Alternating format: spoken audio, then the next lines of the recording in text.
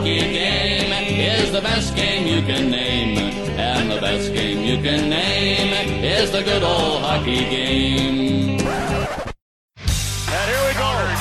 Line brawl to start this game. Jeremy Leblotsky and John Moraski teeing off on one another. Toporowski is just pounding away at Robinson. We said Toporowski, this is a guy who set a Western Hockey League record for 505 penalty minutes. Let's call it like it is. Toporowski's a goon. Getting closer. He reaches in a right. He's not Scott Grimson. He shot forward. Stu Grimson. Oh my goodness.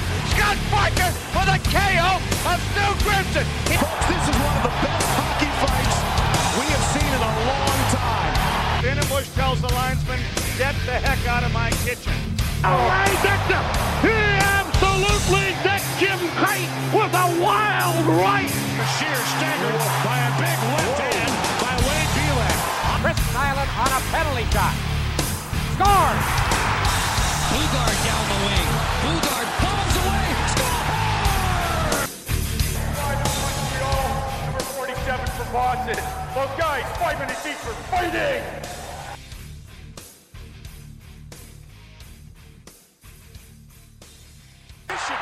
This should be very good. All right, here we are again, live in the Enforcer Appreciation Group. This is going to be episode number 48, and we will be talking about if the NHL is maybe having a little bit of a new Enforcer arms race going on. I saw, I got to thank Doug the Hammer Smith. Howie, when you're on We'll Have a Crown. Okay, I'll take you up on that. I'm thinking next Thursday, Howie. I just talked to the wife. We're going out of town next week, so I'm thinking Thursday. But so it was actually Doug Smith who brought this up, and he said the NHL is kind of on a new arms race for enforcers, and in a way it's kind of true here. So obviously people know this is the off season and it's a little bit dead, and of course tough hockey in itself is on the decline every year. It's only getting worse and worse. But this year, at least, especially in the Eastern Conference, it seems like a lot of teams have just re-signed new people or traded to get people, as we just saw with Reeves and I think it was Tenorti for the Rangers. So I got all that stuff down here of who we're going to talk about. So I guess I'll kick it off. Anthony, you brought up a good point, so I'll kick it off with your Toronto Maple Leafs. And if anybody here knows me, they know I can't stand the Maple Leafs. I'm sorry if we have Leafs fans out there. The GM and kind of the fans with their whole, they bought into the analytic system of old Kyle Dubas. So if you're on Twitter, it'll make a lot more sense. If you're not on Twitter, you probably might be wondering what I'm talking about. But the idiocy alone on hockey Twitter is through the roof. But Leaf fans, it's almost like it's kind of enhanced. So it's funny. But I was actually really surprised. I know they were saying a lot of people, were kind of criticizing the Leafs that they weren't making many moves and everything like that. But I see that they picked up Curtis Gabriel, and I know Curtis Gabriel, he's a dude who's definitely willing, and he got a little bit of flack, even from some former tough guys, which I see it from both sides where, he doing the greatest in his fights? Not necessarily, but he was willing, and he was actually bringing a spark. And that part I didn't understand, that people were shitting on him that, he's not winning his fights. But the same people are the ones who complain that, the NHL is so far away from having that spark and the rivalry in hockey again. So it's funny. It's like a double-edged sword. It's like, well, do you want Curtis Gabriel to do that and bring that spark, or do you want him to... Exactly, Jordan. He brings the emotion to the game. That's exactly true. So I was very surprised, actually, to see the Maple Leafs make that trade because, like I said, he's talking to warm-up. He's a gamer. Oh, yeah, he loves to chirp in the pregame warm-ups, and I dig it. I dig it completely. And with me, of course, as a fan, I don't really necessarily...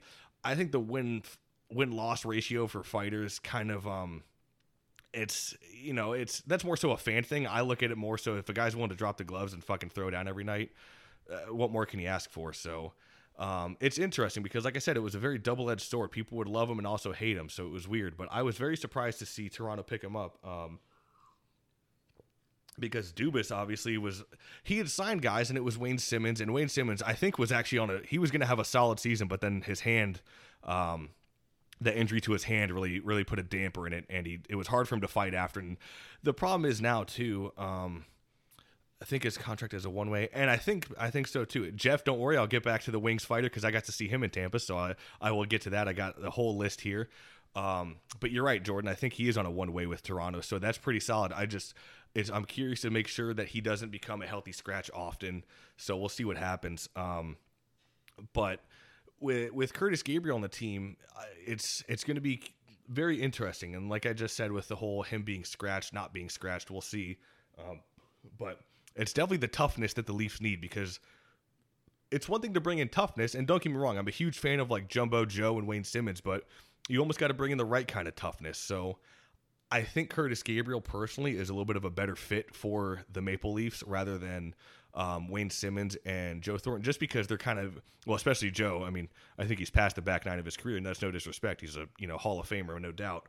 But at the same time, Wayne Simmons, again, he's kind of on the back nine of his career. So I think it's going to be good for them to have someone fresh like Curtis Gabriel to come in there. And yep, there you go. Sabourin, too. They brought him in, and I was going to get to him.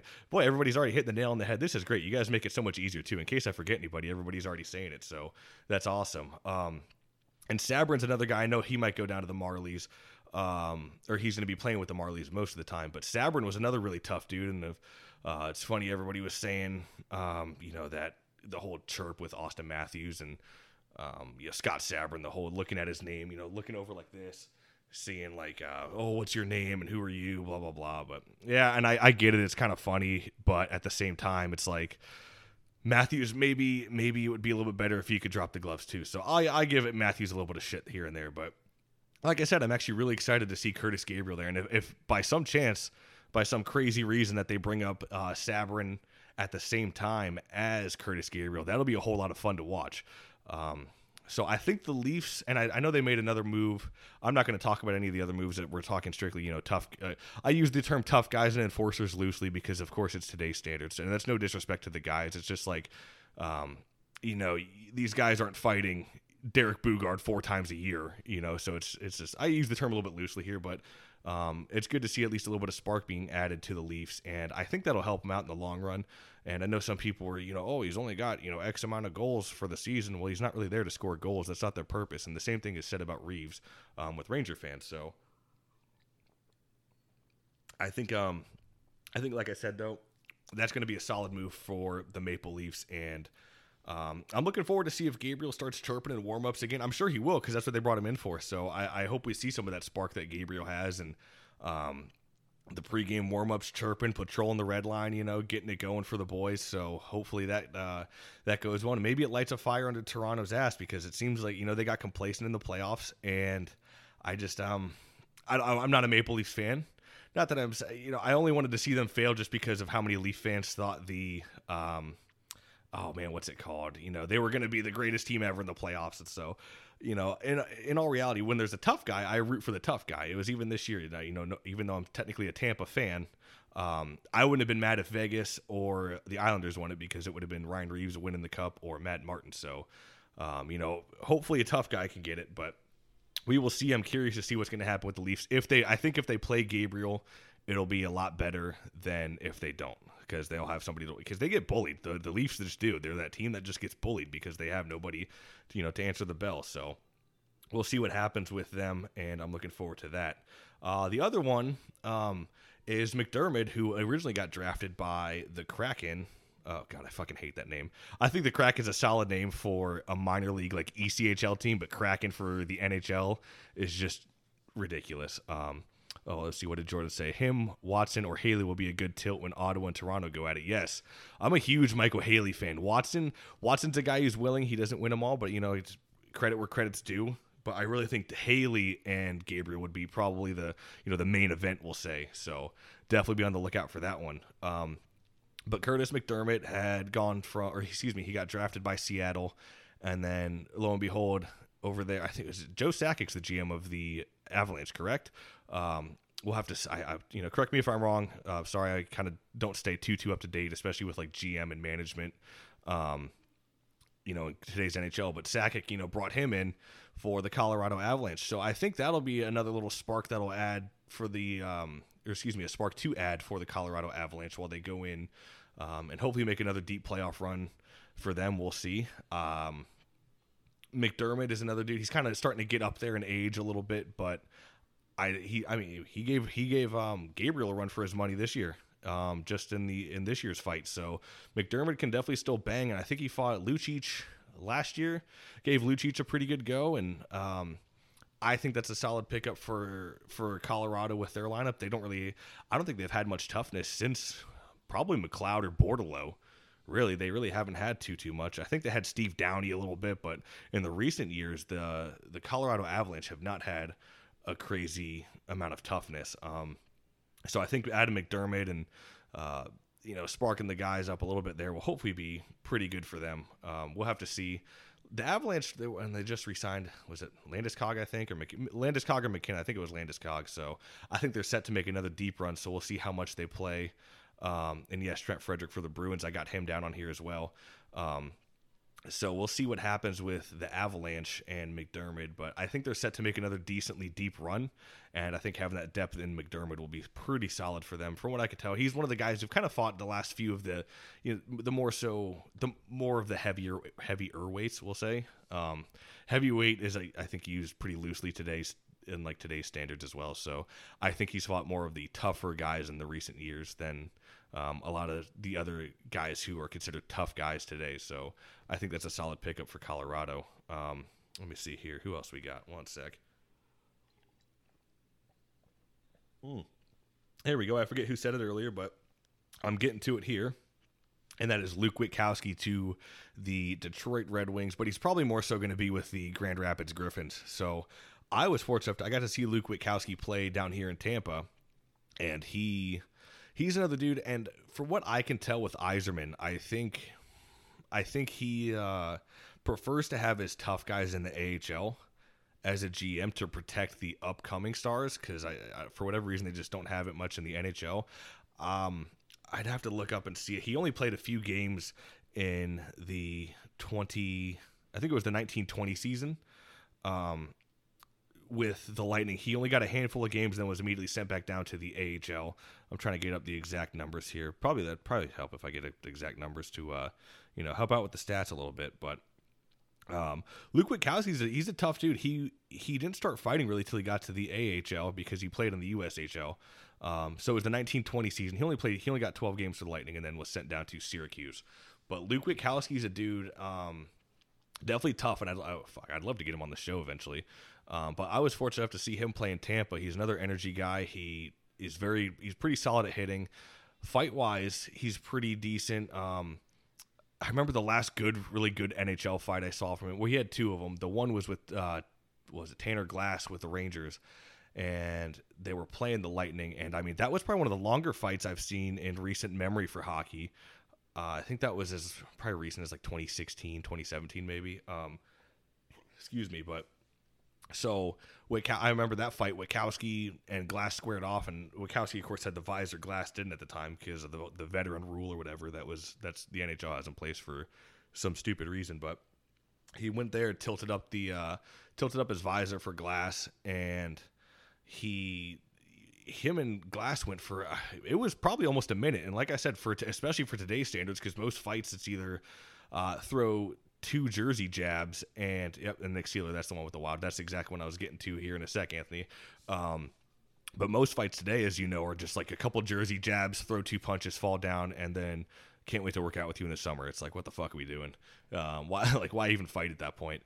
But that one was actually pretty good, and it was like they gave the good fight afterwards or whatever. But that fight was actually pretty solid. It was one of the center ice fights, the main event fights with Tanner Glass, and that one was a lot of fun to watch. And then, as Anthony pointed out, it was with Nick Seeler of the Wild. That was when. So it was funny. Luke he was with Tampa, went to Detroit, then back to Tampa.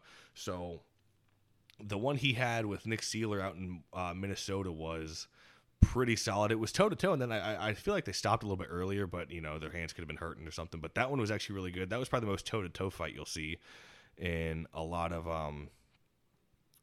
recent fights, I guess. And let's see, what did old Darren? Oh, great, Darren at the Fourth Line Voice coming here to scare off all the viewers, all four viewers. Let's see. I keep seeing the name Nick Ritchie. The guy has 11 fights and 350 NHL games. Seriously, this is who people are holding out hope for. Yeah, and that's why I use the term tough guy loosely at the beginning. It's like this now, unfortunately, with how people, or I shouldn't say people, but how everybody perceives players if they fight and they do well in like 3 of them and they've had 5 career fights, they're all of a sudden, the baddest kid on the block. But it's just today's standards. And like I try to leave more so some of those guys out. I try to get guys who have a little bit of a better fight card here so we can actually have something a little bit more to discuss with everything. Like, who do I have next? The next guy I'll get to is fucking solid. I can't wait to talk about him. But yeah, I'll see. We'll have to see if Witkowski even gets ice time in the NHL. Like I said, I think Yzerman really likes to keep his the tough guys, air quotes here, the tough guys down in the AHL as opposed to having them up in the big club. Even though he had him up a little bit with Tampa, had him up. I don't think he was. He wasn't the GM of the Wings at the time when he got called back up. But we'll have to see if he even gets play time. I hope he does. I hope all the best for Luke Witkowski, because I enjoyed him when he played with Tampa, and when he like I said, he's a decent scrapper. He's nothing crazy. He's not Tony Twist, of course, but he's got, I think, more fights than most people do these days. So all the best to Luke Witkowski at Detroit. I hope he can make something happen and hopefully gets a couple call-ups. So we'll have to see what happens with that. And I know Detroit's really lacking on some toughness, too. They had Adam Ernie, who unfortunately got absolutely buckled by, I think it was Gaudreau. And Gaudreau's really not that big of a fighter. And Ernie, another former Tampa guy, but Gaudreau just absolutely flattened him. That was one of the bigger knockouts I've seen in recent times as well. So the next guy I'll talk about, and this is more so a minor league transaction. I highly doubt he gets any time in the AHL, but I'm really looking forward to seeing how he does in the AHL. Is old McElrath, who went to Hershey, so now he's in the Capital system. So we'll have to see how that goes. I made a tweet when it first happened saying that I really hope that McElrath gets called up for some the Rangers game that's happening. I hope McElrath gets called up for that shit, and him and Wilson can just go around causing fucking havoc during the Rangers and Capitals game, because I think that's supposed to be I think the second day of the season is when they play, and I think it's supposed to be a national broadcast game. So funny, the NHL, says they don't like, or, people think that fighting and shit doesn't sell or whatever, but why do you think the NHL matched those two up opening weekend or whatever, opening week of the NHL? Funny how that works. So, again, we'll see what happens. The line brawl that happened with them wasn't really anything spectacular, and I had some guy trying to tell me, they really stood up to Wilson, and it's like, did they? I mean, the dude who kind of did it was like, He fought Wilson, so props to him, but it wasn't like he beat the doors off of Wilson. So, I don't know. I made a tweet about that saying it shows, some teams still want toughness, and then apparently that meant I was saying that all old school fights are back and the 80s has returned, but, over exaggerating. So, whatever.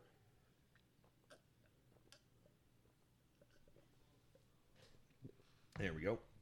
I don't know. I got a nice little I got a smorgasbord down here. So we got Bush, and we got Darren's favorite. I know he loves it so much, as I had it on the last episode, Bush Apple. Here we go. So we'll crack this one open and get going on this one.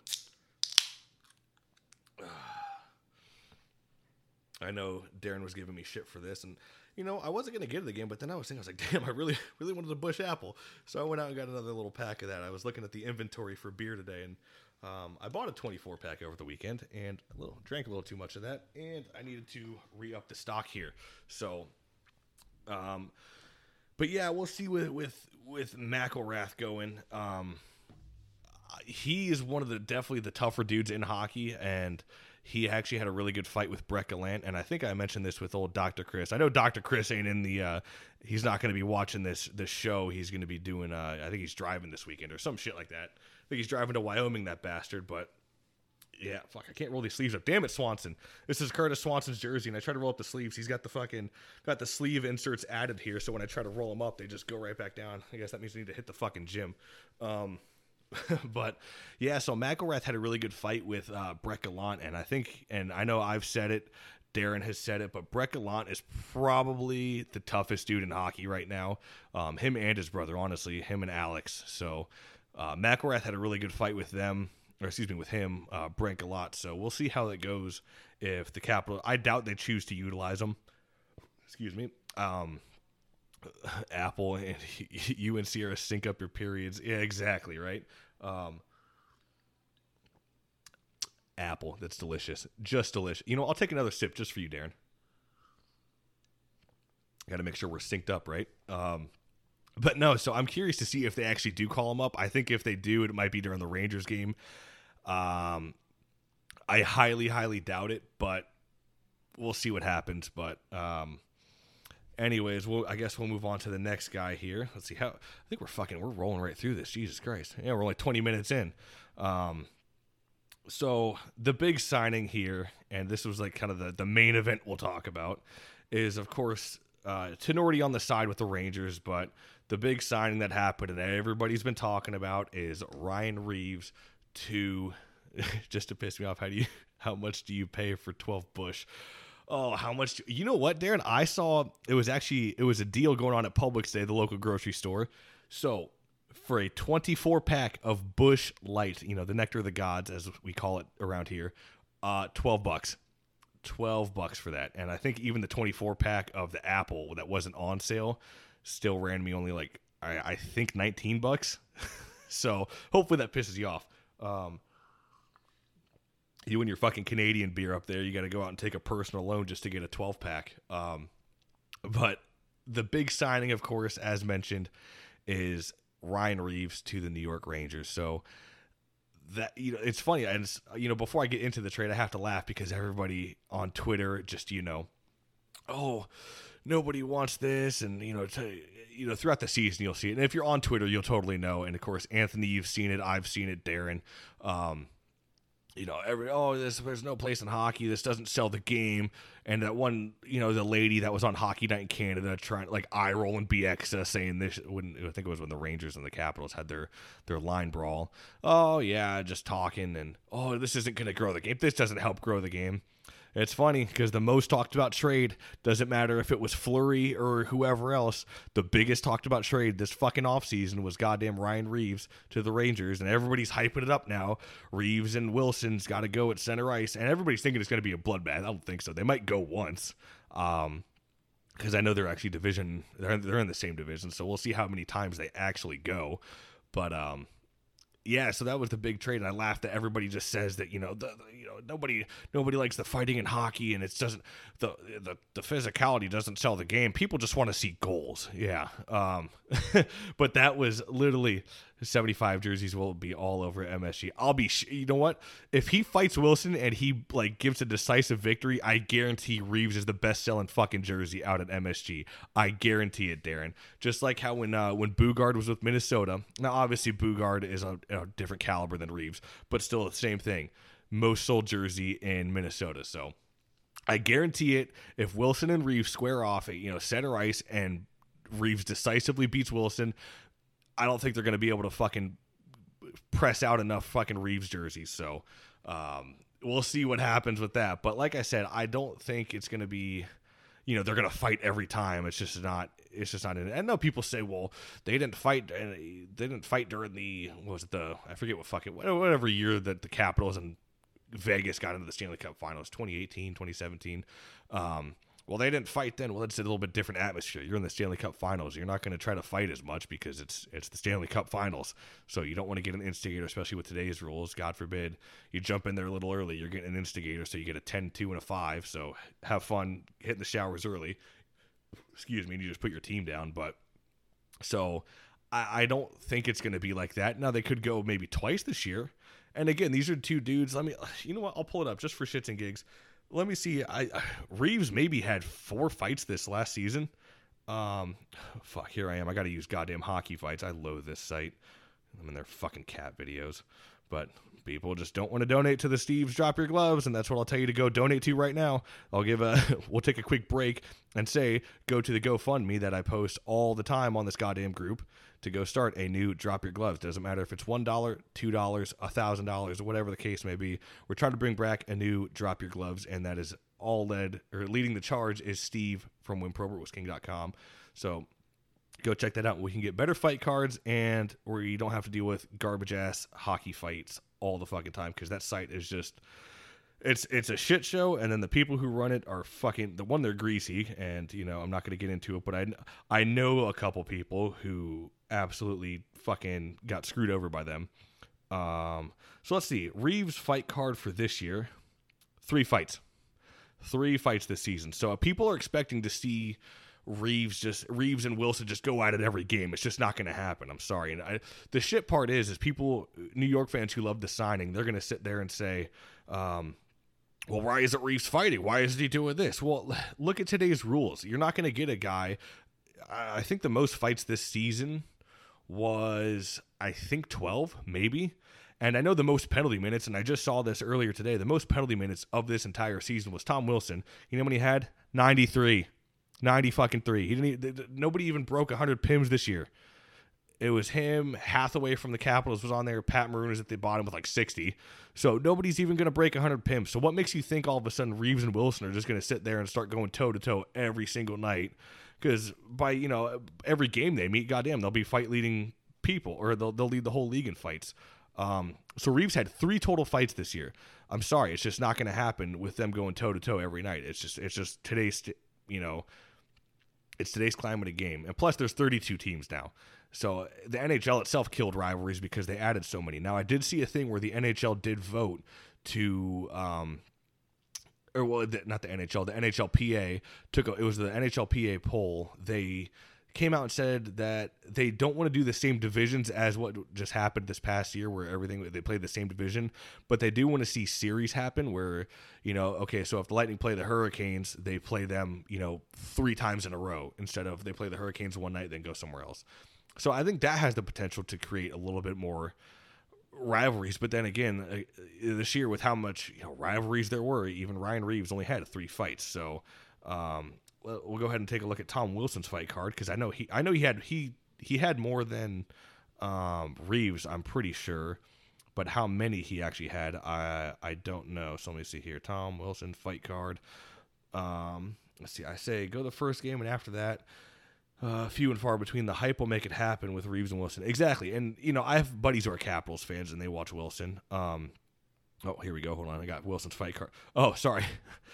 Wilson, 4. So combined, they both have 7 fights total for the entire season. So all of a sudden, what makes it, because, and I don't mean this in a bad way towards Reeves, but Wilson isn't out there just to fight all the time. And I know that's more so Reeves' job. I think Reeves is really the last true enforcer in the NHL, put on the ice strictly to be a physical presence as opposed to, scoring goals, because obviously he only put up 1 goal last season.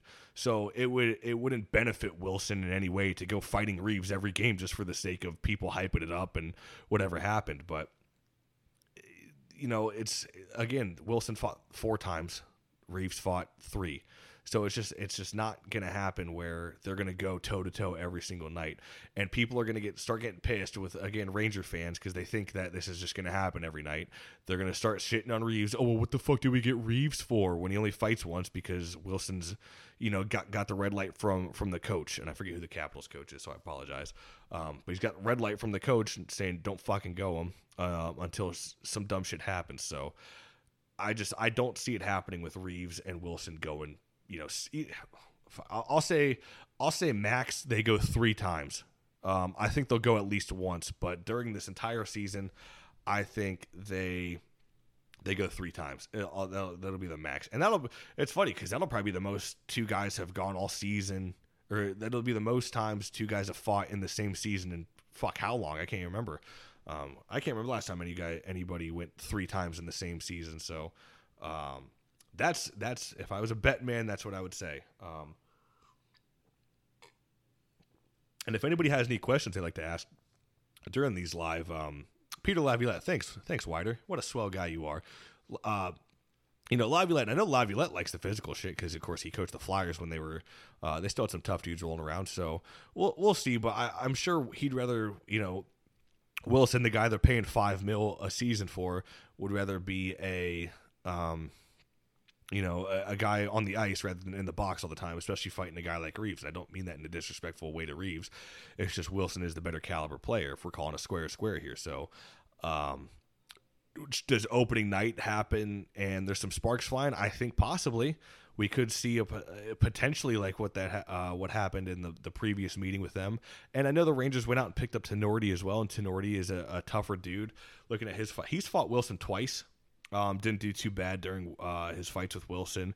I think he also fought Matt Martin recently. So, we'll see. And I know that, but it just goes to show that no matter how much the game tries to, go to the finesse way and, no fighting, no hitting, eventually it'll creep its way back in a little bit. And I know Doug Smith had said this might be, the changing of the guard for the NHL, where it might be back to the arms race of the enforcer.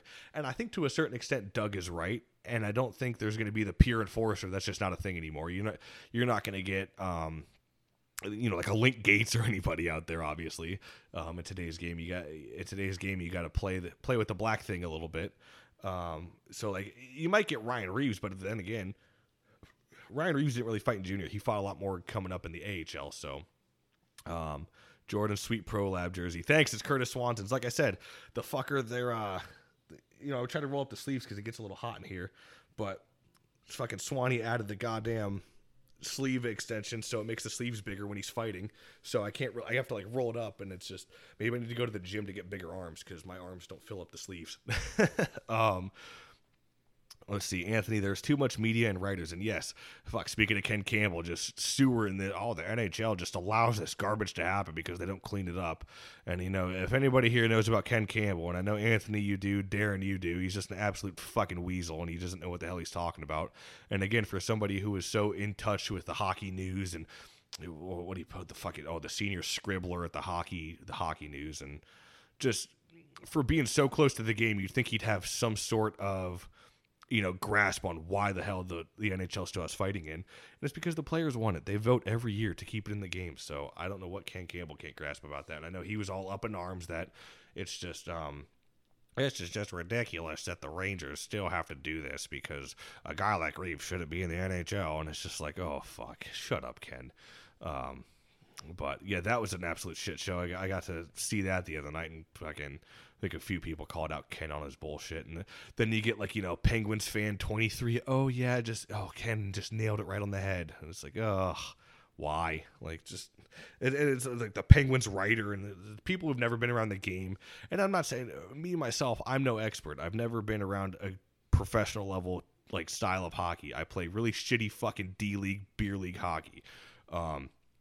But I like to think I'm educated enough, considering that, I've interviewed quite a few people and talked with players plenty of times to think I have a decent grasp of what's going on and why there's fighting in hockey. So, it's the whole reason we started the podcast. I did, Darren did, and Joe did. So, but yeah, Ken Campbell was just up in arms about Ryan Reeves. So we'll see what happens. I think there could be some potential spark the opening night. And then after that, I think as it progresses, it's just going to fizzle out more and more, unless Wilson or Reeves wants to kind of play fuck around, but I highly doubt it. So we'll see what happens. Like I said, maybe opening night there's 3 fights.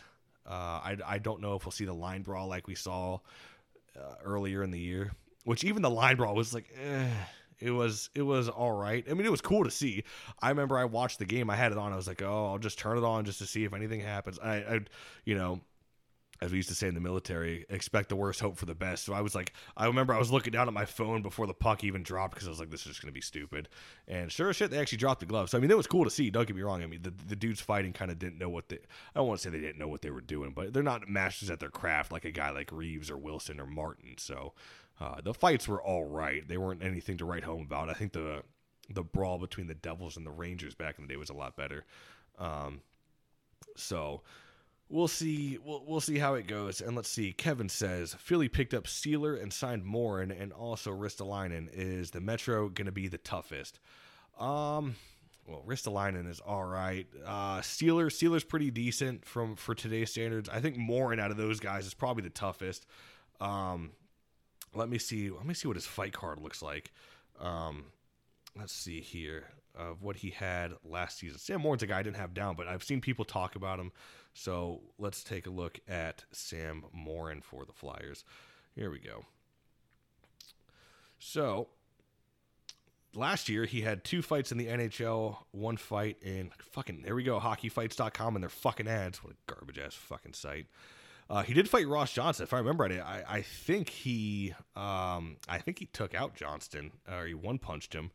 Not one-punched him, but I think he knocked him out. Here we go. Let's pull the fight up here. Here we go. We'll get a live fight going here. Fuck. I asked Barry Trotz about the stat, which is not a good one for Ryan Pulock, but he'll hold on here. Okay, I'll be completely honest. Sammy Morin's a guy I don't know too much about, but here he goes with Ross Johnston. This is at center ice against the Islanders. Meeting at center ice here, the first chance they get. They talked about this in warm-ups, and they go right after one another as Morin comes over the top, and Ross Johnston answers with one of his own. Those are big boys there. Ross gets rid of. Oh yeah, he tagged him. He definitely tagged him. He had an overhand right and tagged him. Now Johnston got right back up, but it was a decent fight. So I mean that's a good one to put on your fight card at least, is Ross Johnston, because I know he's the kind of up and comer for the Islanders. So we'll see if he actually gets. I know he's kind of in and out of the lineup quite a bit. Let's see. Here's my problem I have. It's just like his fight card. Let's see. Throughout the seasons, it's 4, 1, 3, 1, 1, 3, 1. Most fights he had in a single season is 9, and that was in the AHL. So let's see who we fought that year. Maybe if Hockey Fights wants to load and not be. Of course, God, this fucking site. I fucking hate Hockey Fights. Hockeyfights.com, not Hockey Fights. But if anybody who's ever used that site now, especially compared to the old days, will know exactly what I'm talking about. So that season he had 9. Let's see. Johnston missed games after that. How many games did he miss, Kevin? I mean, if you know. Oh, so yeah, he fought Johnston back in that. Or what year was this? Back in the 16-17 season, he fought Johnston again. And a lot of these guys. He fought Sestito. Okay, so he's got a decent fight card for today's standards, we'll say. Let's see. 15-16, he had. Let's see, Liam O'Brien, I know that name. Sestito again. So, I mean, yeah, for today's standards, I'd put Morin up there. He's not terrible. It's not like he's taken on, absolute killers, but for you to drop Johnson in today's standards, I think that's pretty solid. So, I know I'd like to see, hopefully, because, all these teams, especially in the Metro, are kind of stacking up a little bit. You got Reeves and Tenorti and then Wilson and, maybe McElrath. Jordan, you might have missed it earlier. I touched on Brett and Alex Gallant earlier. I'll get to Brett here in a second because he has a feat that was accomplished that is pretty cool, especially in today's hockey. So I definitely touched on that earlier. But I mentioned Brett and Alex, how they were probably the toughest 2 dudes in hockey, and how McElrath was a guy who took on Brett, actually cut Brett open in the fight. I'd probably score the edge to Brett, but I think McElrath landed a solid blow to him and was able to cut him open. So that was pretty solid. And McElrath is not going to, I don't put him in the same category quite as Brett and Alex, but he's right there. McElrath is definitely a fucking good dude to watch scrap. So watch the KUMJHL KO fight. All right, Anthony, let me see what we got here. We'll see what kind of fight we see in the queue. Oh, Lord, the fucking queue. That league just absolutely shits on fighting now. Sam Morin fight, Sam Morin. We'll do fight KO. See if that'll come up. Well, considering this guy's... Oh, here we go. It's all French. Sorry, everybody. Versus Kurt Echegaray? I don't even know what the fuck that is.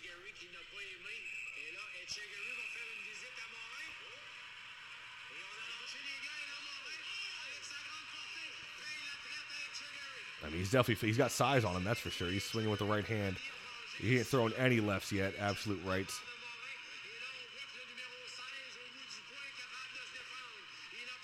Still throwing rights. The other guy's not throwing too much. Morin's got a lot of size on him. There it is. Oh, yeah. Just over with the right hand, got him. So, I mean, he fought, let me see. I did see he had a decent amount of fights in the queue. And I know, especially with today. Let's see. Q3. I don't know. Maybe not too much. 1. I mean, so he's fought 4, 1, 1, 3, 1, 3. So, I mean, he's probably got a grand total of about 30 fights under his belt. So there's Sam Morin. So we'll see how that goes for the Flyers. I mean, hopefully it works out. I know the Flyers are really fucking lacking toughness. So if Sam Morin actually gets some ice time and they let him do his thing, I think it'll be pretty solid.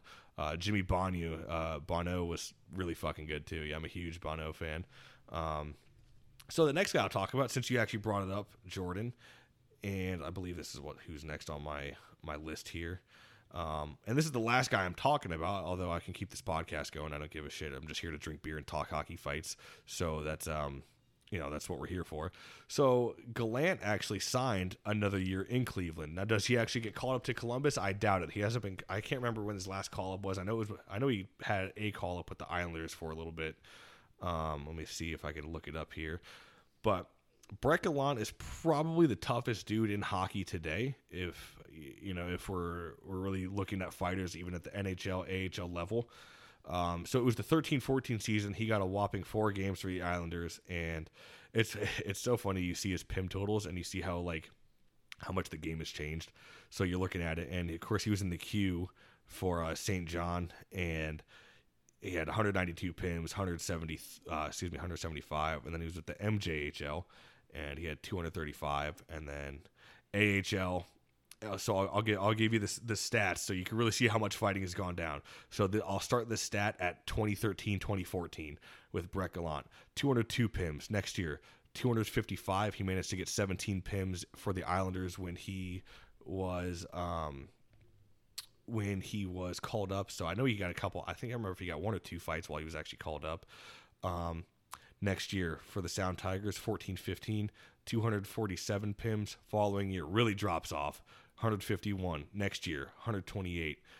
And here's where it really after that season, 2016-2017, really goes down. 17-18, 66. The highest season he's had since then was 1920 with 80 penalty minutes. So it's just funny to see how far the fighting has gone down, even at the AHL level, because I know they put in that fight rule. So it's just funny to see it. And like I said, I think Tom Wilson was the most penalized player this past season in the NHL with 93. And I agree. I think Brett Gallant should have gotten looked at more. He's probably the toughest dude in hockey now. Jungle is getting wiped out for sure. Yes, it is.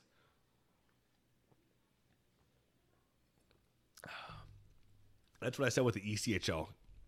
Since I'm down here in Fort Myers, I'd like to go to a lot of the Everblades games that are coming up. But they have Kyle Neuber, Arvin Atwall's gone. Cody Soul, I'm not sure if they're going to re-sign him or if he's going to sign a contract. I know they let a contract out for Neuber, but I'll be curious to see if he even signs it. So even in the ECHL, it's really going down. I know Garrett Hunt was rolling around a little bit with Wheeling this past season. So it's funny, you just see how these guys, even the fighters, their PIMs just go, because guys just get less and less every year. So it's getting cut off in junior, so the pipeline's cut off at that point, and there's nobody else to come up and start fighting, because they're not just going to start fighting out of nowhere because they're in the coast or the NHL. They might have the occasional tilt, but it's not going to be like when junior, where guys were really, really good at it and it was necessary. So it's going to be, it's crazy to think that the most penalized player, Rashawn, and you're definitely right, the league is soft now 100%. But it's just crazy to see how far the PIMs have come, and especially after that what year was it? Was it the 2012 lockout? I think that was when it really, after that, I think 2014 was the last solid season for tough guys in the NHL. I think McGrattan was still playing then. But it was definitely on its way out, and it was funny. Let's see how our LNH plays out this year. Yeah, I'll have to see how the LNH goes. And that's another league, too. And I talked about this last episode. Even that league, too, because no guys are fighting anymore. So it's I don't see the league having a lot of fighters even in the next 5 years. Yeah, you're going to get guys who are probably willing, and they'll still do the whole... you got fucking Duhast playing on the loudspeakers. They drop the buckets, and they might throw 3 punches and fall down. But there's just... they're willing, which props to them. But it's just not going to be we'll just say the Bossy, Morasti era of the LNH is over. I think the last solid year for the LNH was 2014, 2015, and that was when Morasti and Terrio were really on their way out, and given a solid go at it, at least to please the fans and go out swinging. So we'll see how it goes with the LNH, but it's every league now at this point. Like I said, especially with juniors, and that's why I was kind of happy to get in this season with the ECHL, because I think all the tough guys are really on their way out. So we'll have to see how much that they fight. And I know a guy who listens to the show, can't say his name, but he's a really tough dude, fought a lot in the Federal Hockey League, told me that he might be signing with the Everblades. It's not confirmed yet, so he might be going to do something else back home, so we'll see what happens. But if he does sign with the Everblades, that'll be a whole lot of fun to watch him for sure. And we'll definitely have to grab some beers. And I know you're listening, bud, so hopefully if you do end up signing, we can go down and grab some beers somewhere, catch a game, and hopefully I can watch you drop the fucking gloves. Let me go ahead and refill here. But I did see that Brett Gallant, speaking of him, and I don't know if I mentioned this earlier, I might have, but he is he has officially the most penalty minutes in franchise history for the Cleveland Monsters. He passed, I forget who was in second place, but I think it was Patrick. I know Patrick Bordelot was in there, and Bordelot was a tough motherfucker. But he passed him and somebody else in order to get that title this season that just passed. And he got a 1-year extension. So we'll see if again, it's unfortunate. I doubt he gets called up, but I think he'll at least be thrown down a little bit. And you know what? I'll actually look at his fight card after this and just see how much he's fought, or how much he hasn't fought, I guess, in recent years. And like I said, I know McElrath actually gave him a really good fight. So thanks, Kevin. I appreciate you tuning into the podcast, and cheers to you too as well, bud. But we'll have to see how much fighting Brett Gallant actually does anymore. It's funny to see, and I think I love his brother. He was with the Syracuse Crunch. I was hoping like a motherfucker that the Lightning were going to call Alex Gallant up, because he was with the Crunch in their system, but they never called him up. And I got to see. I went to like one preseason game one year with Gallant there. And nothing happened. I thought for sure he was going to fight, but he didn't. And it was actually one of the most boring. It was funny. You go to preseason games, you think preseason is supposed to be the time guy. Well, at least it used to be, when guys would fight and try to get their roster spot. Oh my God, this was probably the most boring boring preseason game I've ever been to. So, yeah, you really look at it, just the past 2 years. So for the 1920 season and the 2021 season, Gallant has had a grand total of 5 fights. Is all he's got is 5. So that sucks. It's getting less and less. And even you go back to about 14-15, he had 17. 13-14. Oh, so he had 3 NHL fights that year, but he had 21 in the AHL. So he fought 21 times in the AHL and then 3 in the NHL, which is pretty fucking funny. I'm trying to see if I could see who he fought in the NHL. But yeah, so, congrats to him at least for getting the penalty minute record. And like I said, he's one of the last few tough guys rolling around a bit here. And we'll see how many more years him or his brother fight, or I should say play. But, like I said, he had 3 fights that season. So, and it's even, and again, not to sound like a broken record, but this goes back to what I was saying with Reeves and Wilson.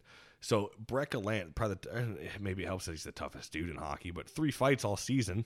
And Reeves with 3 fights, Wilson with 4. So how many times do you think they're really going to fight during the season? It's unfortunate. I don't mean to sound like Debbie Downer about it, but how many times do you think they're actually going to fight? So we'll see. But anybody else have any other topics to throw out there? I mean, it's fucking Saturday night. It's only 10:30. We got fucking time to kill. So, that's pretty much all I have in terms of, guys to talk about. There really isn't too many more. Unfortunately, with tough guys, there isn't really many of them rolling around here anymore. So, we had Curtis Gabriel to Toronto, McDermott to Colorado, Witkowski to Detroit, McElrath to Hershey, Tenorti and Reeves to the Rangers, and then Gallant signed another year in Cleveland, and he also managed to rack up the most penalty minutes in franchise history. So, I mean, that's really, I hate to say it, but that's all we got with tough guys anymore. I mean, people can say what they want about Gabriel, but this is, you might as well enjoy it while it lasts, because this is all you got. People complained how much they missed fighting in hockey. Then when Gabriel goes out and fights, oh, well, he's just being a bitch or a pussy.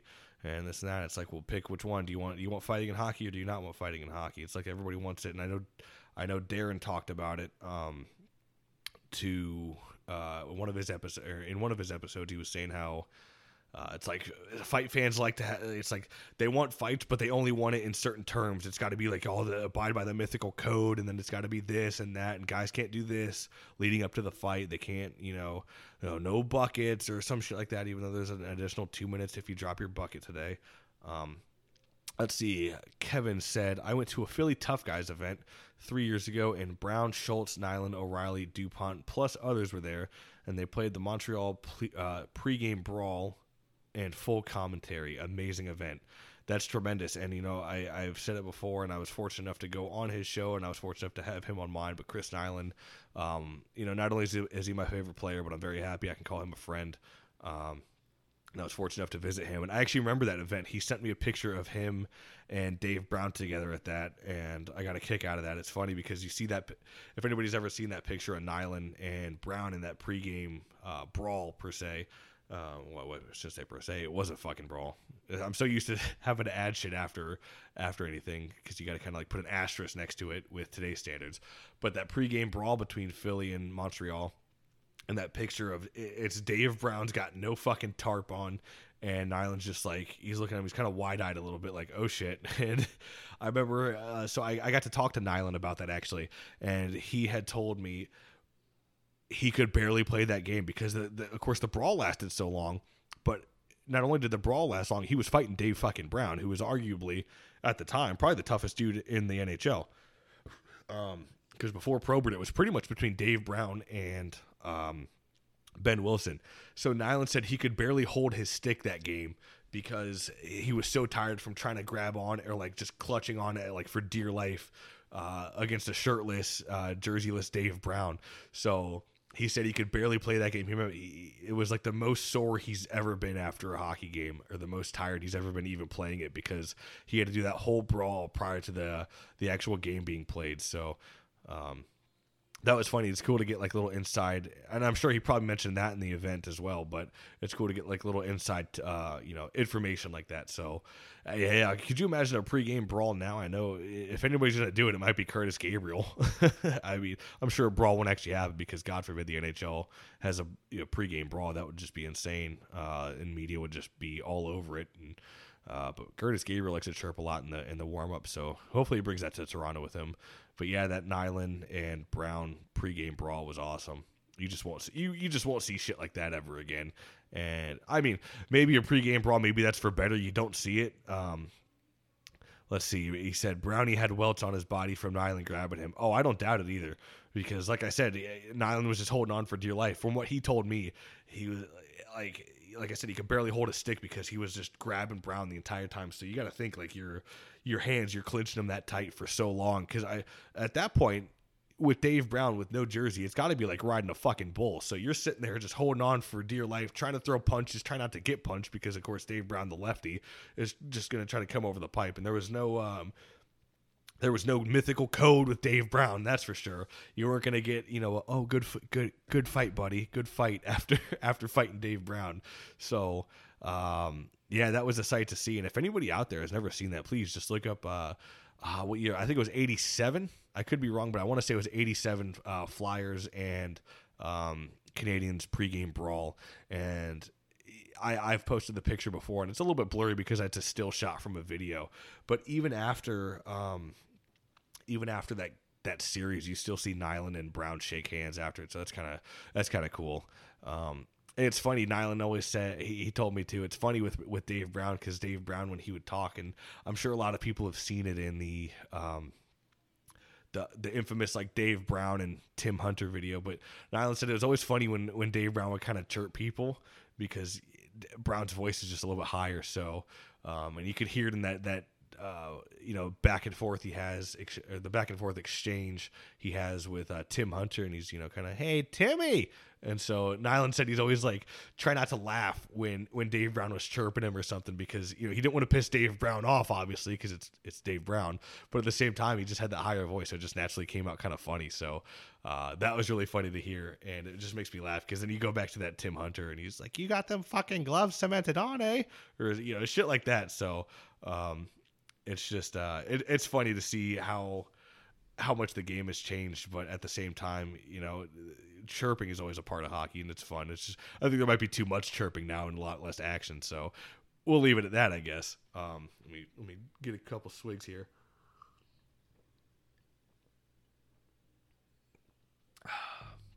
But if anybody else has any other topics, feel free to go ahead and throw it out there. Let me see how long we've been going here. We've been going on for almost an hour. We're doing pretty solid. I'd like to get at least an hour out of this when I'm doing this with people. So those who do comment, I do appreciate it. And I know, at 10:45 at night on a Saturday, there's probably better things you could do than just listen to me talk about hockey fights. But seriously, for those that do tune in, I do appreciate it. Let's see. Hextall was contained in dressing room by Mike Keenan. So yes, I remember hearing that story. I think it was on. Well, maybe it was on one of the Spit and Chicklets show when Hextall was on there, and I remember he talked about that, and he said he was contained by Keenan, so he didn't get suspended. And Rashawn Reese, he said 90s was great for fighting, and yes, it was. The 90s, I is arguably my favorite era of hockey, and I'm probably biased because I grew up watching it. I was born in 96, so that's the hockey I kind of remember first starting watching. Jesus, check out the head on that one. Oh, thanks, Jay, you fucking bastard. I hope you got a delicious Busch Light, flowing in you right now. I'm sure you probably had some of your frou craft beers with, with blueberries and sandalwood flavor. Bison, fuck off, Darren. But yeah, so the 90s was probably my favorite era of hockey, and again, I'm biased. And did I really grow up watching the 90s per se? No, because from as far back as I can remember, it's probably about 98, 99 is when I start kind of, it's fuzzy still, but I remember watching hockey at least. And growing up with the Mallards around in Quad City, that was what we'd go to. But I always think the 90s and the early 2000s kind of had the best blend of that speed and skill that everybody raves about today, but it also still had the physicality, the hitting, and the fighting, and it was a lot more prevalent then. So that's why I always fancy the 90s a lot more than most eras. And if you ever see me post fights, typically it's a lot more 90s or post 90s stuff, just because it's what I know. And then of course the LNH, just because I fucking love the LNH. Anthony asked, "What tough guys have you met?" So I have met just two in person before, and of course the one being Chris Nyland. And like I said, I got to do an actual episode where I talk about my visit with him, and I was fortunate enough to actually meet him and go visit him up in Montreal. So I'm going to do a full episode on that eventually, because if I started talking about that now, we're going to be here for another fucking 2 hours, because I can just go and just Nyland as a whole can just be talked about for a hot minute, especially considering he's my favorite player of all time. But one thing that did come out of me talking with Chris Nyland, it was one of the last days I was there. I think it was the second to last day I was there. I forget. We were talking about fighting, and I'd brought up he was asking about, I think he might have asked who did I like watching in Tampa, and I mentioned Andre Waugh, and he's like, Andre Waugh, he's like, are you serious? I said, yeah, Andre Waugh. He was one of the enforcers. Sorry, folks listening to this and not watching this who aren't involved, I'm just laughing at Jay's comment. The beard is similar to a Bison 2, need the Flintstones order of the water buffalo hat. That's fucking great. I'll have to get one of those. You know what? I'll try to find one, and I'll fucking bring it to you in Iowa this winter. I'll do that for you, Jay. You better make me a goddamn delicious steak too. I'm expecting 5-star service when I get there. Only the coldest of Busch Light for me when I arrive. But yeah, so when I was with Nyland, I was fortunate enough I brought up Andre Waugh, and he was like, "Oh, I know Andre Waugh," and literally, I guess perfect timing. Couldn't have timed it any better.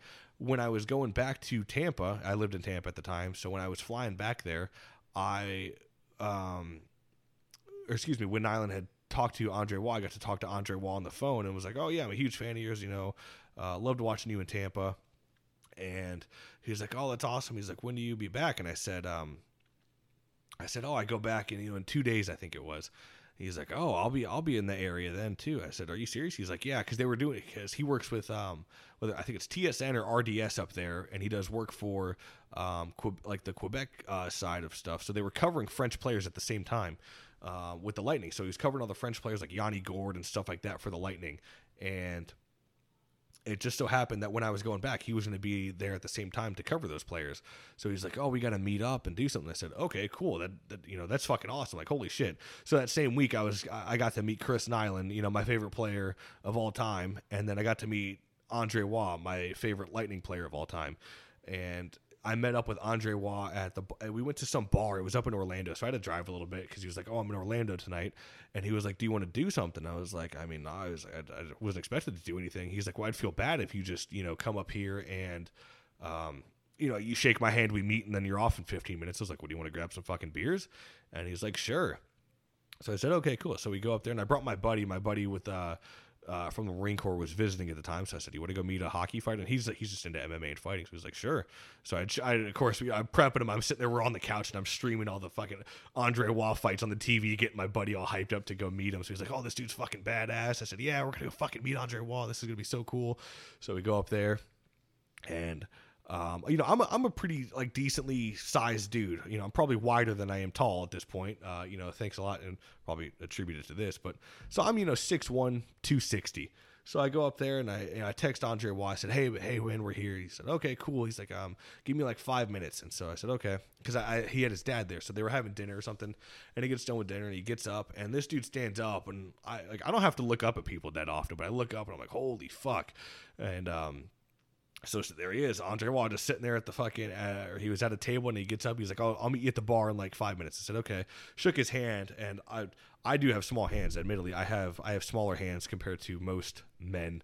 And this dude just had fucking bear paws on him, and I was like, holy shit, because I never met him before, and I just grew up watching him play, and I was a huge Andre Waugh fan. So we ended up sitting at the bar for, man, it was so cool of him because he sat at the bar with us for 2.5 hours, and we had the tall draft beers. We were just crushing beers, and I try my best when I'm doing this because, of course, obviously I love hockey fights. I love enforcers. It's the whole reason for the podcast, the enforcer appreciation group we're in now, right?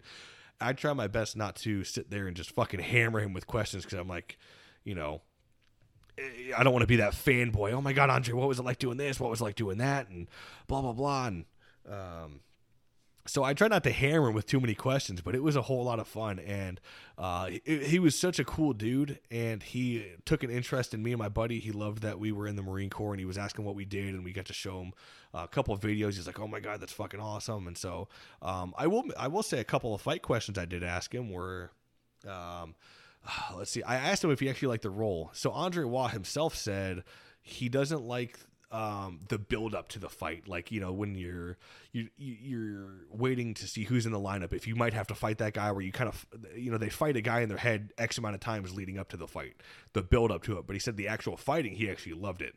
It was just more so stressful leading up to it, but once he got it over with, he loved it, and he actually enjoyed the fight. So that was pretty cool.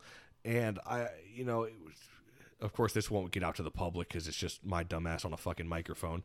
But he did say guys like Vinny Lecavalier and shit like that miss the old game and miss how it was. So that was kind of cool to hear a little bit of inside info like that. And of course, if somebody hears this down the road and they're like, Vinny, did you say this? Are they actually going to believe me? I don't know. I don't give a shit. But I'm just telling you what I heard from Andre Waugh. So that was cool. In the same week, I did get to meet Andre Waugh and Chris Nyland in the same week. So for me, that was it was the most surreal experience ever.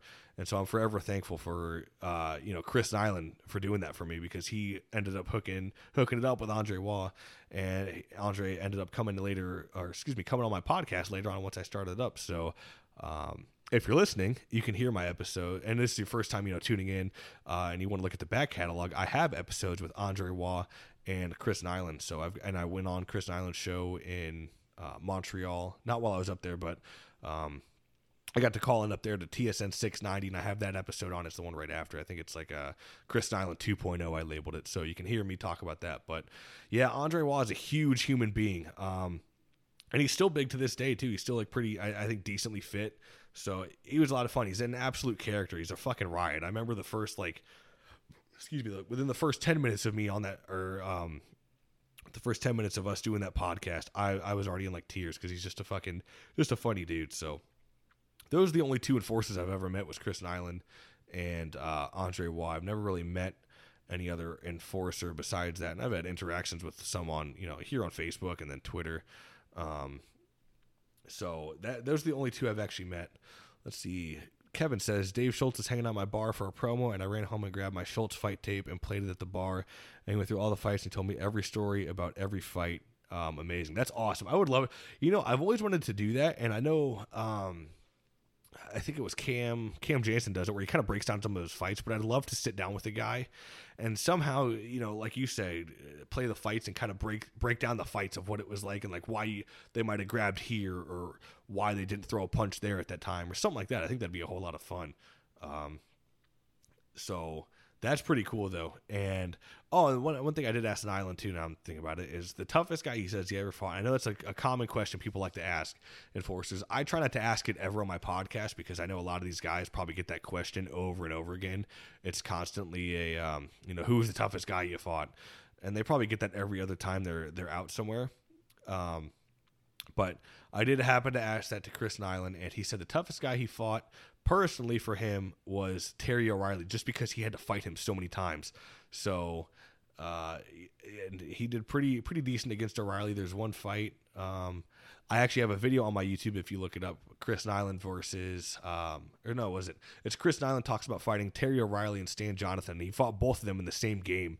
Imagine that. Could you imagine fighting Terry O'Reilly and Stan fucking Jonathan in the same game? And he talks about it. He was a rookie that year, and it was a very big learning experience for him. So it was, he said he probably didn't win the fights, but it was definitely an eye opener for him that, he could actually do it. So, so he can, you can listen to that and see what Nyland kind of thought about fighting Stan Jonathan and Terry O'Reilly in the same game, which is funny. And I forget who his teammate was, but I think it was Stan Jonathan that cut Nyland open, and Nyland goes to wipe the blood, and it's on the jersey. And I guess one of his teammates looks over at Nyland and was like, "Hey, don't wipe your fucking blood on the jersey." And got mad at him for wiping his blood on the jersey, which is pretty funny.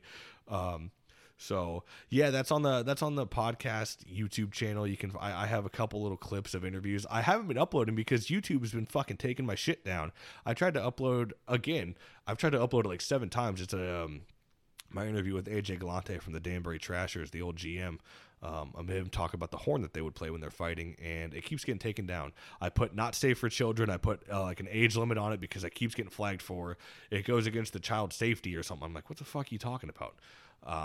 And YouTube just shits the bed and takes it down every time. So I don't know. Maybe I'll try uploading other stuff. I got Pete Vandermeer talking with talking about fighting John Scott and shit like that. So we'll see down the line if that actually happens. But any other topics anybody has?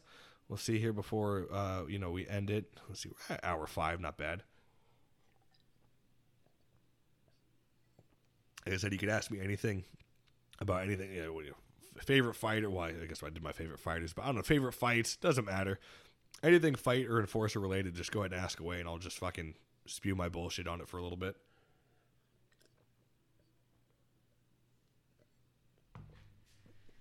I'll reload here while somebody posts something. Hopefully, we'll see. And if you are listening and you haven't checked it out yet, that I came out with, I encourage you to go back and check out the interview I just did with Rob Volterra, UHL tough guy. Fought some tough dudes in the AHL. By Lois, I had an interview with By Lois, Kevin. If you haven't checked that out, I encourage you to go back and check that out. Great interview. But I had Rob Volterra on, and I didn't have a lot of his fight card, but his AHL shit I did have, and he fought some motherfucking tough dudes. He fought some tough dudes in the AHL, like Stock, Vandermeer, Peters, Thornton, guys like that.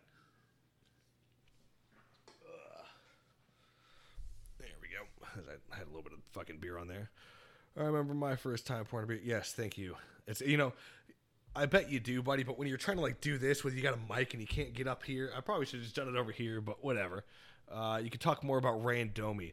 Yes, Ray and Domi. I know I commented that the other day because somebody asked what's the most rounds that anybody had while they were, most rounds anybody has fought in the time in the NHL. And I think I could be wrong. And somebody, exactly, Tiny Hands.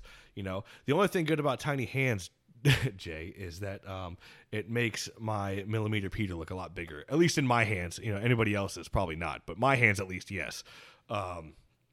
So I think Ray and Domi might have, and somebody in there can correct me if I'm wrong. They might have the most rounds out of anybody in the NHL. I think they fought that Ray and Domi sit-down interview was great. Yes, that they just did with Buffalo, and they kind of covered the series of their fights. But I think they do have the most rounds out of anybody. I think they went either 13 or 14 times, I think.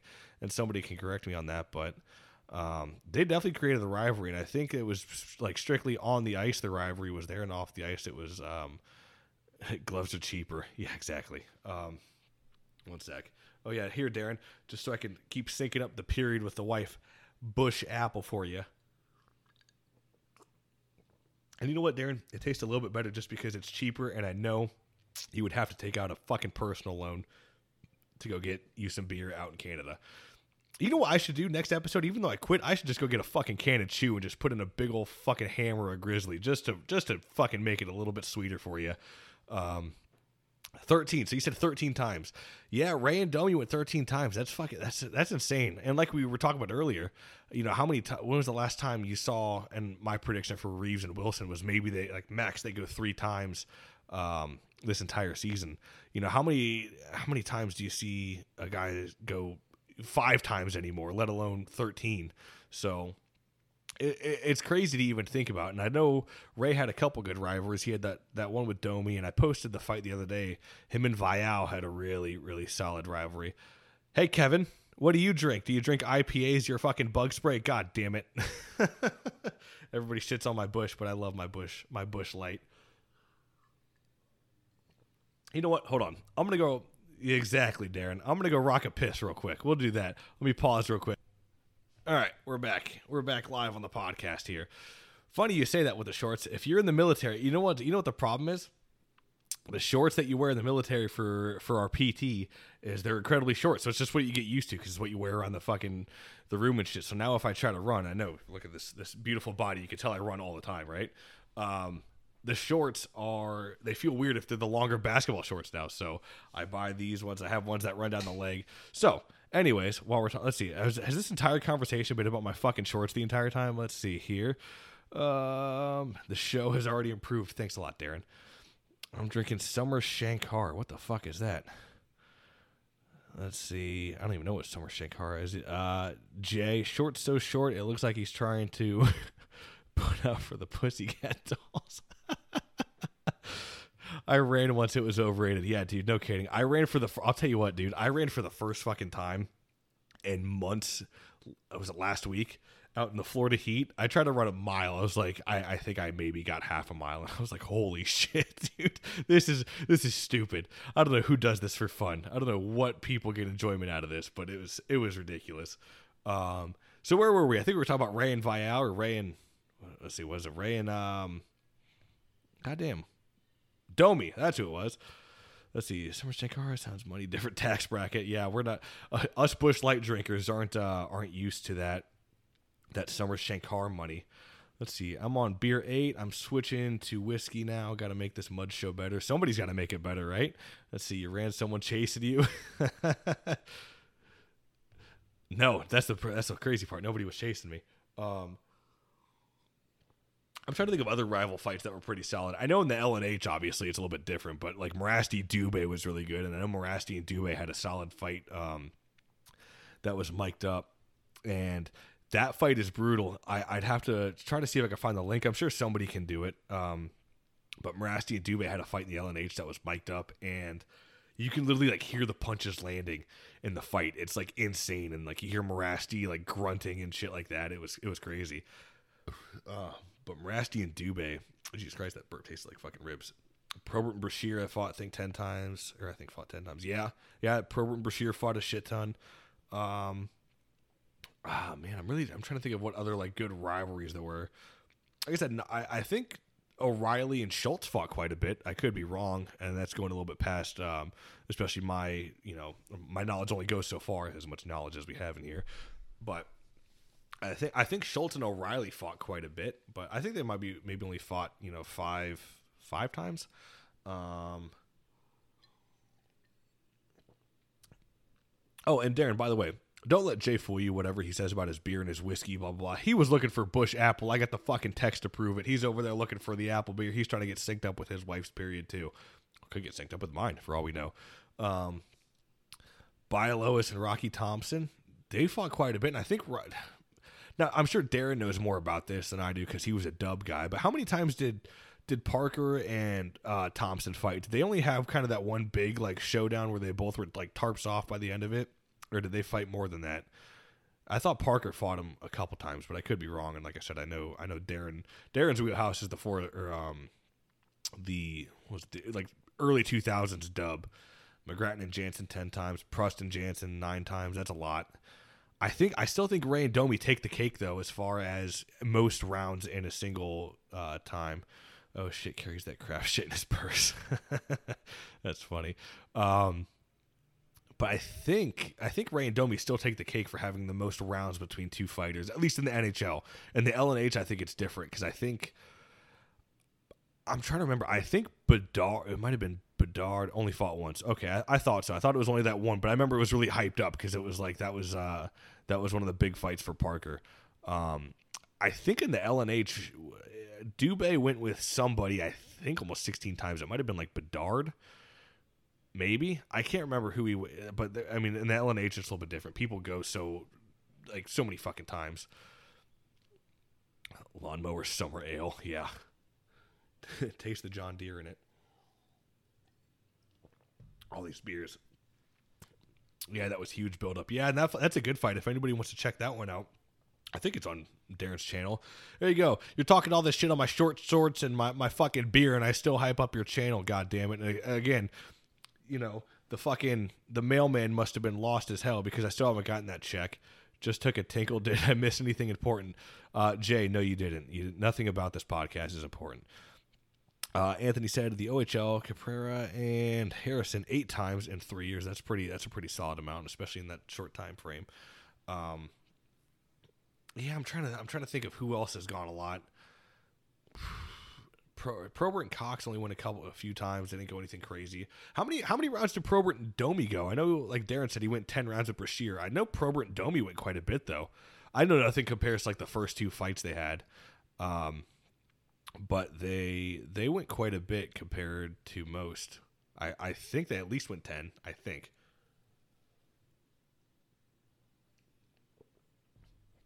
Oh, we're getting low on beer. Time for me to see if I can know how to pour a beer again. You know what? That's my downfall here, Jay. I got this beautiful this camera now, this beautiful webcam, so you can see my ugly mug, but now you can see all the details on my old fucking shitty laptop camera. You probably couldn't even see the beer go on the table there. All right.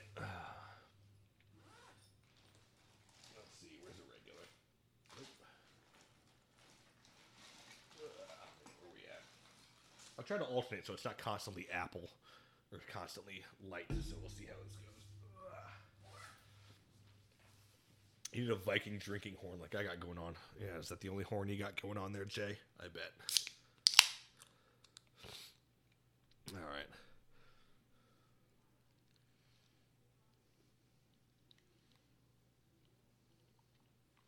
There, maybe get it close to the mic. Sound like the gin and juice Snoop Dogg video of everything pouring out before he starts going there.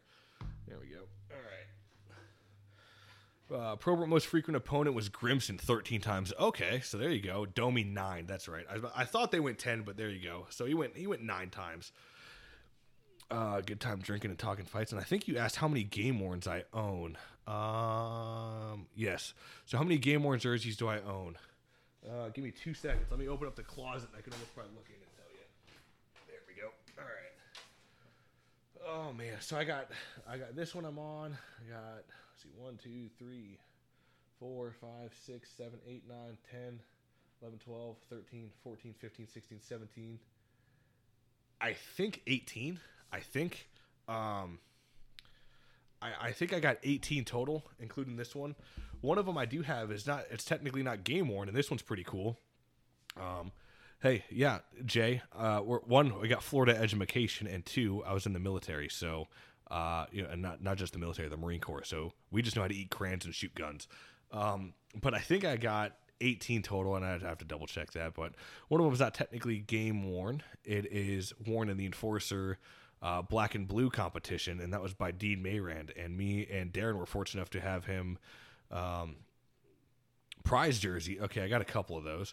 But we got that jersey sent to us by Dean Mayrand, and it was an absolute awesome gift to get sent to us. I've had 3 guys total send me jerseys, and yes, Jay, I know they're called Crocs, but we also refer to those as the panty droppers, as I mentioned before. So anybody out there trying to get Crocs, don't refer to them as Crocs; they're called panty droppers for a reason. But yeah, so that was sent to us. I had just recently I had a Dayton Ice Bandits jersey sent to me, and it's like that. If anybody's ever seen that logo, and I know Jay has seen this, but it looks like the Hamburglar almost. And I'd pull it out, but I don't want to keep stopping and starting the podcast up and like that. But I think I might have posted about it. So if you can see it on my personal page, but that was sent to me by Jack Gregg, former podcast guest, and I had a Port Huron Border Cats jersey sent to me. Excuse me, by former podcast guest Bruce Watson. And so that was a lot of fun. So a couple Colonial League jerseys sent to me, and then that competition jersey. And the one I have, the one by Dean Mayrand, it's like I have to get a really wide hanger. The hanger has to be like this long to even hold it up, because the tear on it goes all the way down. So it's so far split from fighting. I think it was Jason Russian he fought in that jersey. I know Darren's got his finals jersey, so that one's awesome. The one that he won the competition, because they wore a couple sweaters that game, and it's all mesh, and it's some weird brand I've never fucking heard of, and they just heat press the numbers on. Fuck, why don't my guests send me shit like that? You got do you get a stick or something like that, and then you got the Dean Mayrand jersey. I mean, I don't know. Talk to your guest. I think it says more about you than it does your guest, honestly. So Darren, that's I don't know, you got to investigate that. Jay said I'd probably throw you in the ocean for that shirt. Yeah, the old Hamburglar one is pretty sweet. And Kevin asks also, what is my most prized jersey? Oh man, I probably a couple of them. I'm trying to think of ones that will never move ever. Are probably what I consider. All the ones that have been sent to me are prized. I'll never sell those. I'll hold on to them.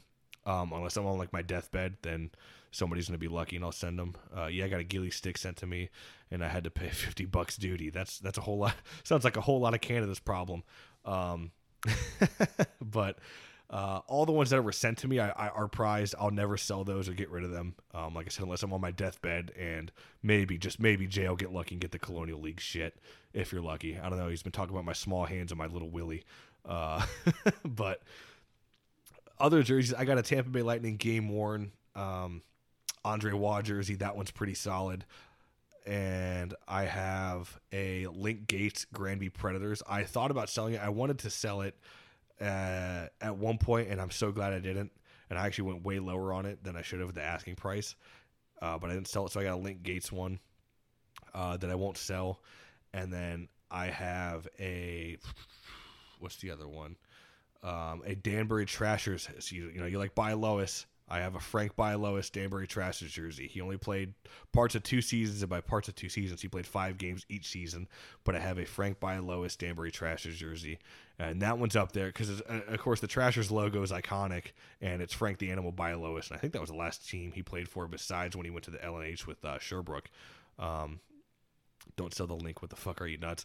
Yeah, Darren, it was funny because I bought it right before COVID happened, and then COVID happened, and we didn't know how it was going to be because my wife was working half pay for her job. So times were getting tough for a second, and I had to start selling jerseys. It's a good thing about them. But yeah, I didn't sell the link, and I'm glad that that's still in the closet. That one's awesome. honestly, another prized one, the only people I will ever like. So this one I'm wearing is actually one of my prized ones. I'm a huge Curtis Swanson fan. If you listen to the last episode, he is in my top 5. He's my, according to my list, my 5th favorite all time, if you want to be like, technical or whatever. But I'm a huge Curtis Swanson guy. And I have this one, and I have one that he wore, and it got recycled to, how you pronounce it with the French way, I'm not sure, whether it's Simon or Simone, and then Desormeaux. It got recycled to him after Swanson wore it, but I had a Swanson nameplate made up almost to like as close as we can get to the exact specs, because the L&H at the time, the nameplate, the letters are fucking huge on it compared to what they are normally.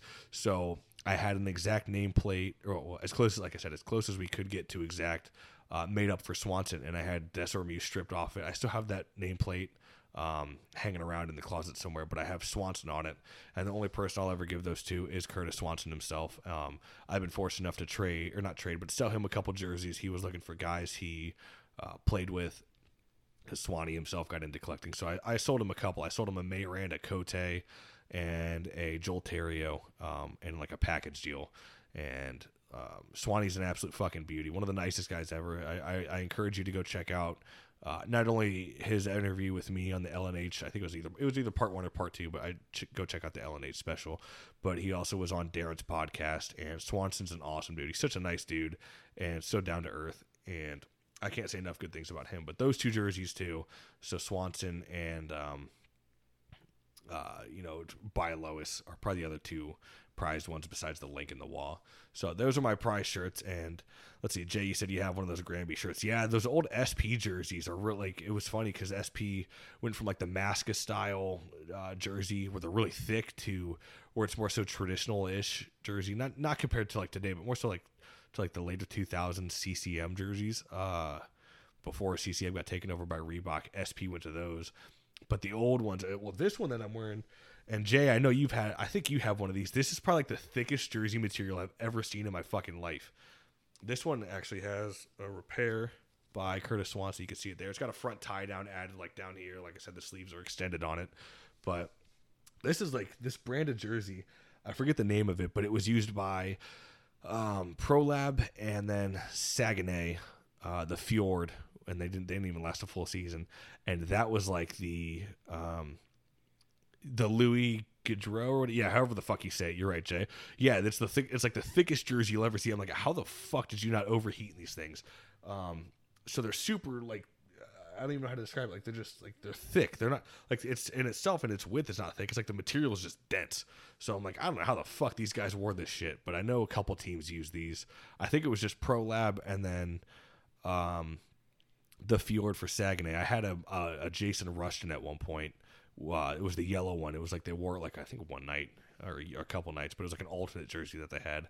So yeah, these are probably the the Swansons, the Wah, the Trashers, By Lois, and then the Link Gates, and then of course, like I said, the other ones the guys sent me. Those are probably my prize jerseys that won't ever go anywhere unless like I really get out of the hobby. But those are the ones that are likely to be framed up whenever we're in an apartment now. Eventually, I have it on the way. But up here in the background, there we go, pointing over there. I actually have a neon sign coming. My wife bought me for my birthday that says 5 for Fighting Podcast. So I'm looking forward to putting that up. But whenever we get a house and out of the apartments, I'll be hanging those up like around the Man Cave podcast area. And let's see. Jay said they're stupid thick. The Fjord jersey had the fight straps up between the shoulder blades. Yeah. So the Fjord jerseys, it's like where the numbers are on the back of the jersey, they were up at the very top of them, and they were super long for I don't know why they did it. It was only that team that they did it on too. Like on this jersey, it's normal. It's where it's supposed to be. Excuse me. And then, Swanee had the front tie down at it, but on those Fjord jerseys, you're right. I was fortunate enough to see, I think both of them. One, Searson had, both Swansons that Swanee wore for the Fjord. Searson has one, and then Swanee had one. I played like the mule for old Searson out there. I don't even know if he's watching this. Probably not. But he's on UK time doing God knows what else. But they had fight straps that were tied down at the very top of the numbers on the jersey, and they would go all the way down. So I don't know why they made them so long. I felt like it was kind of unnecessary. But yeah, they were between the shoulder blades. I totally forgot about that until you brought it up. But yeah, I've seen it. It's like these fight straps like this fucking long. It's like, why? You know, like the normal fight strap is not that long. So I don't know why they did it, but yeah, that's my little jersey collection, and those are ones that I treasure more than others, I guess. But actually, one I did get was a Lucic, and I enjoyed it a lot more than I thought I would, because that was out of my wheelhouse for collecting. I normally collect like minor leagues. I don't really collect NHL, but for whatever reason I was really interested in a Lucic, and I bought it, and I was actually really excited for it. And it was when he got his like one or 2 game suspension in. Whenever he punched that one kid from Columbus while Lucic was playing for the Flames, so that one's pretty cool.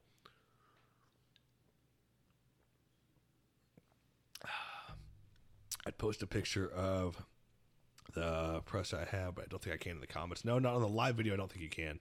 I think it's just a sticker or an insert. But yeah, if you look up like a Saguenay Fjord like jersey, you could probably see it, and you'll see, even if you can't see the fight strap as a whole, if you look on the back of the jersey at the top, you'll see like a little square.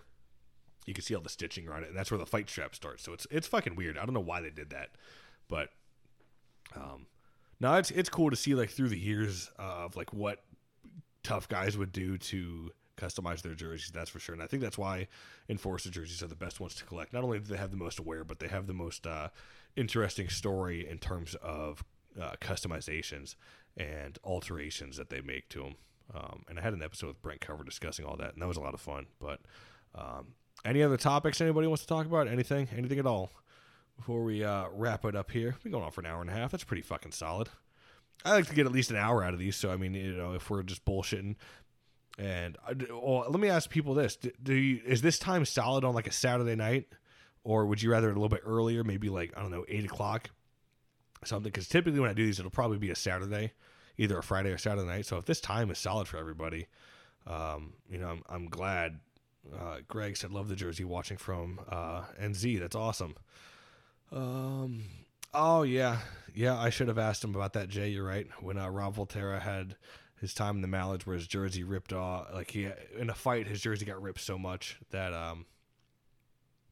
like it was like apparently he could have fit his whole fed through my head, but like your whole body almost, like the way it was cut down was like Jay said it was like the biggest repair he's ever seen on a hockey jersey. And if you collect game worn jerseys, you'll know that teams do repairs. Like I said with this one, you got this like little patch. I don't know how good the camera can pick it up. Like let me expand the video a little bit here. Let me go up. You might be able to see it, but it's like a small outline here on the jersey, and that's a patch. That's like a separate material of jersey, like stitched over that because it was ripped down the middle at one point. So it's cool to see different customizations and like repairs guys do or equipment managers do on jerseys. But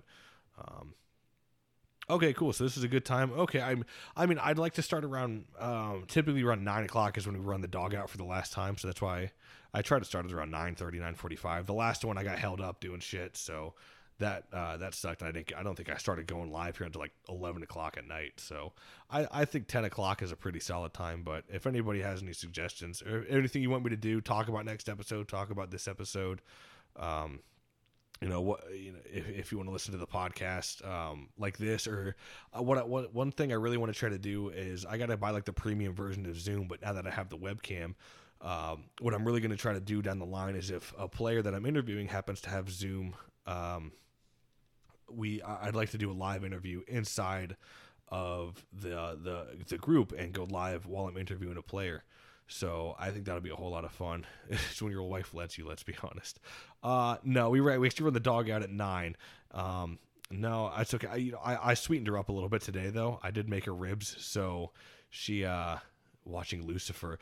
Dude, that's fucking accurate as shit. It's funny. Is she out in the living room? Hold on. Babe, you in the living room? Huh? You in the living room? Yes. Are you watching Lucifer? No. When was the last time you watched Lucifer? Like a couple weeks ago. Yeah, why? Okay, no worries. Just asking.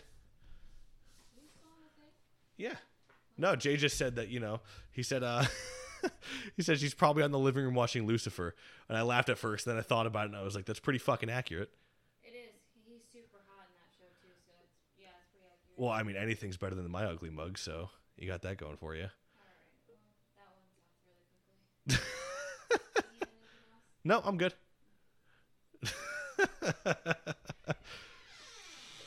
At least it was a couple weeks ago. It wasn't tonight, but it was a couple weeks ago. I know she fucking watches Lucifer. I had to laugh at it. As I was laughing, I was like, oh, Lucifer, that's funny. And I was like, wait a minute. She does watch that show.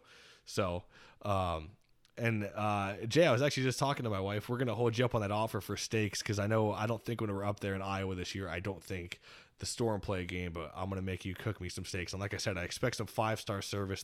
The coldest of the Busch Lights better be served up. And if you got a keg, then, I mean, more power to you. When we're in the basement watching hockey fights. Yeah, that's what we call it these days, right, Jay? No, but yeah, it's so true.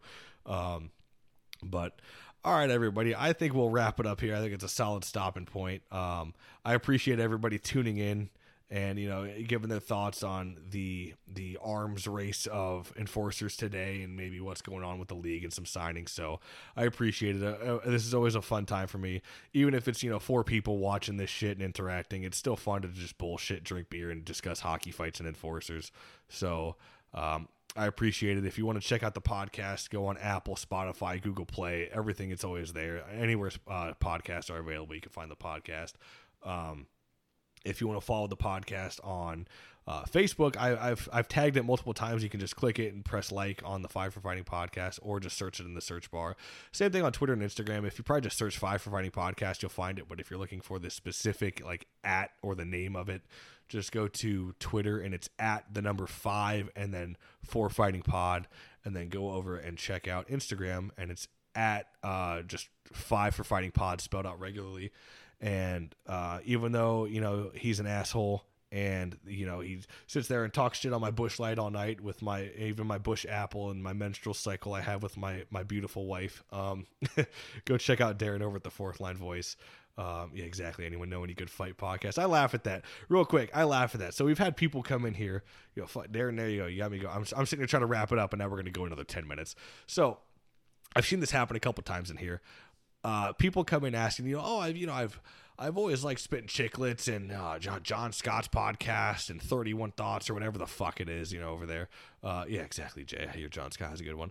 Does anybody know any fight podcast? And me, Darren, and Joe over at the Coliseum Chronicles post in here every fucking episode that we have will get released. And as soon as it is released, we tweet it, we post it on Facebook, post it on Instagram, everywhere we fucking can. Like literally everywhere, and including this group, the other hockey fight groups that are absolute garbage. You know, but it is what it is. It's another way to promote the shit. But every time we post it in there, and we have still people that come in here. Does anybody know of any good hockey fight podcast? And I'm like, how? I mark this shit as an announcement, and I go live in here. I announce it all the time. I go live in here that we just to talk enforcers and fights. So it's funny as shit. Yeah, we spam it. We really do. We post it fucking everywhere. You can't miss it, but somehow people do.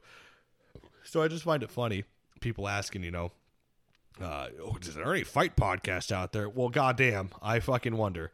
Uncle Darren's Happy Furniture Fun Time, or was it Happy Fun Time Sunday chat? There you go. But no, so if you're looking for fight podcasts out there, please, I encourage you to go check out the back catalog that I have. I've got guys, you know, NHL that we talked about tonight, Chris Nyland, Rob Ray, Andre Waugh. You want LNH, I got Curtis Swanson, Brad Lambert. You know, the list goes on. I just had Rob Voltaire on, so go check that out. And you want Darren's podcast, okay? Well, you got Steve McIntyre, John Morachi, Joey Tedorenko, Dan Kopech, Josh Mazer. How many more in there? It's you know, all leagues are covered by both of our podcasts here.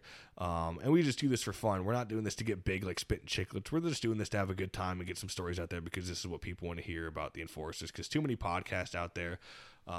And nothing against Spittin' Chicklets. I know they're the biggest hockey podcast out there, but you listen to a fight, like a fighter's interview or an enforcer's interview on there.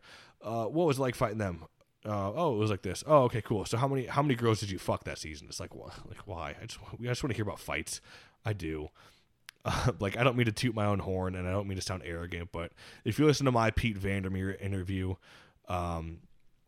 versus like Spittin' Chicklets, it's night and day. But you know, either way, it is what it is. I'm not saying don't go listen to Chicklets or fuck them, but I'm just saying that, like, if you want to hear actual fight interviews about the nitty gritty shit that us fight fans like to hear, check out my podcast, Darren's, or Joe's over at the Coliseum Chronicles, who's had on guys like Aaron Asham, Eric Bolton, shit like that. And he just had it on a guy from like the lacrosse team for New York, which is pretty cool.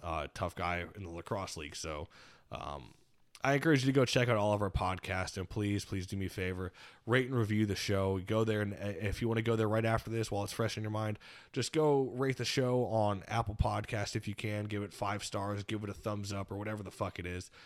Leave a review if you really want to. And it really helps the show grow. It'll help it pop up more when people say, or like when people type in fight podcast or hockey podcast or whatever. So it really helps the show grow and get out there and, reach a wider audience. But anyways, guys, I'll leave it at that. And I appreciate everybody for tuning in tonight. It was a lot of fun. I'd like to make this almost like a regular thing, like if not every weekend, every other weekend at least. Hopefully, I don't know if he's still in here, probably not, but Howie Rosenblatt, I'm hopefully trying to line up an interview with him, so we'll see how that goes, hopefully later on this week. And so, Jay, you got some homework to do. I need you to fill me in on some Howie Rosenblatt notes. But anyways, guys, I'll leave it at that. Thank you so much for tuning in. I had a great time. This is always a fun time to sit here and drink beer and bullshit. But anyways, take it easy. Hope everyone has a great night or morning, evening, whenever everybody's listening to this. But anyways, You gotta tune in to the fight next episode. for your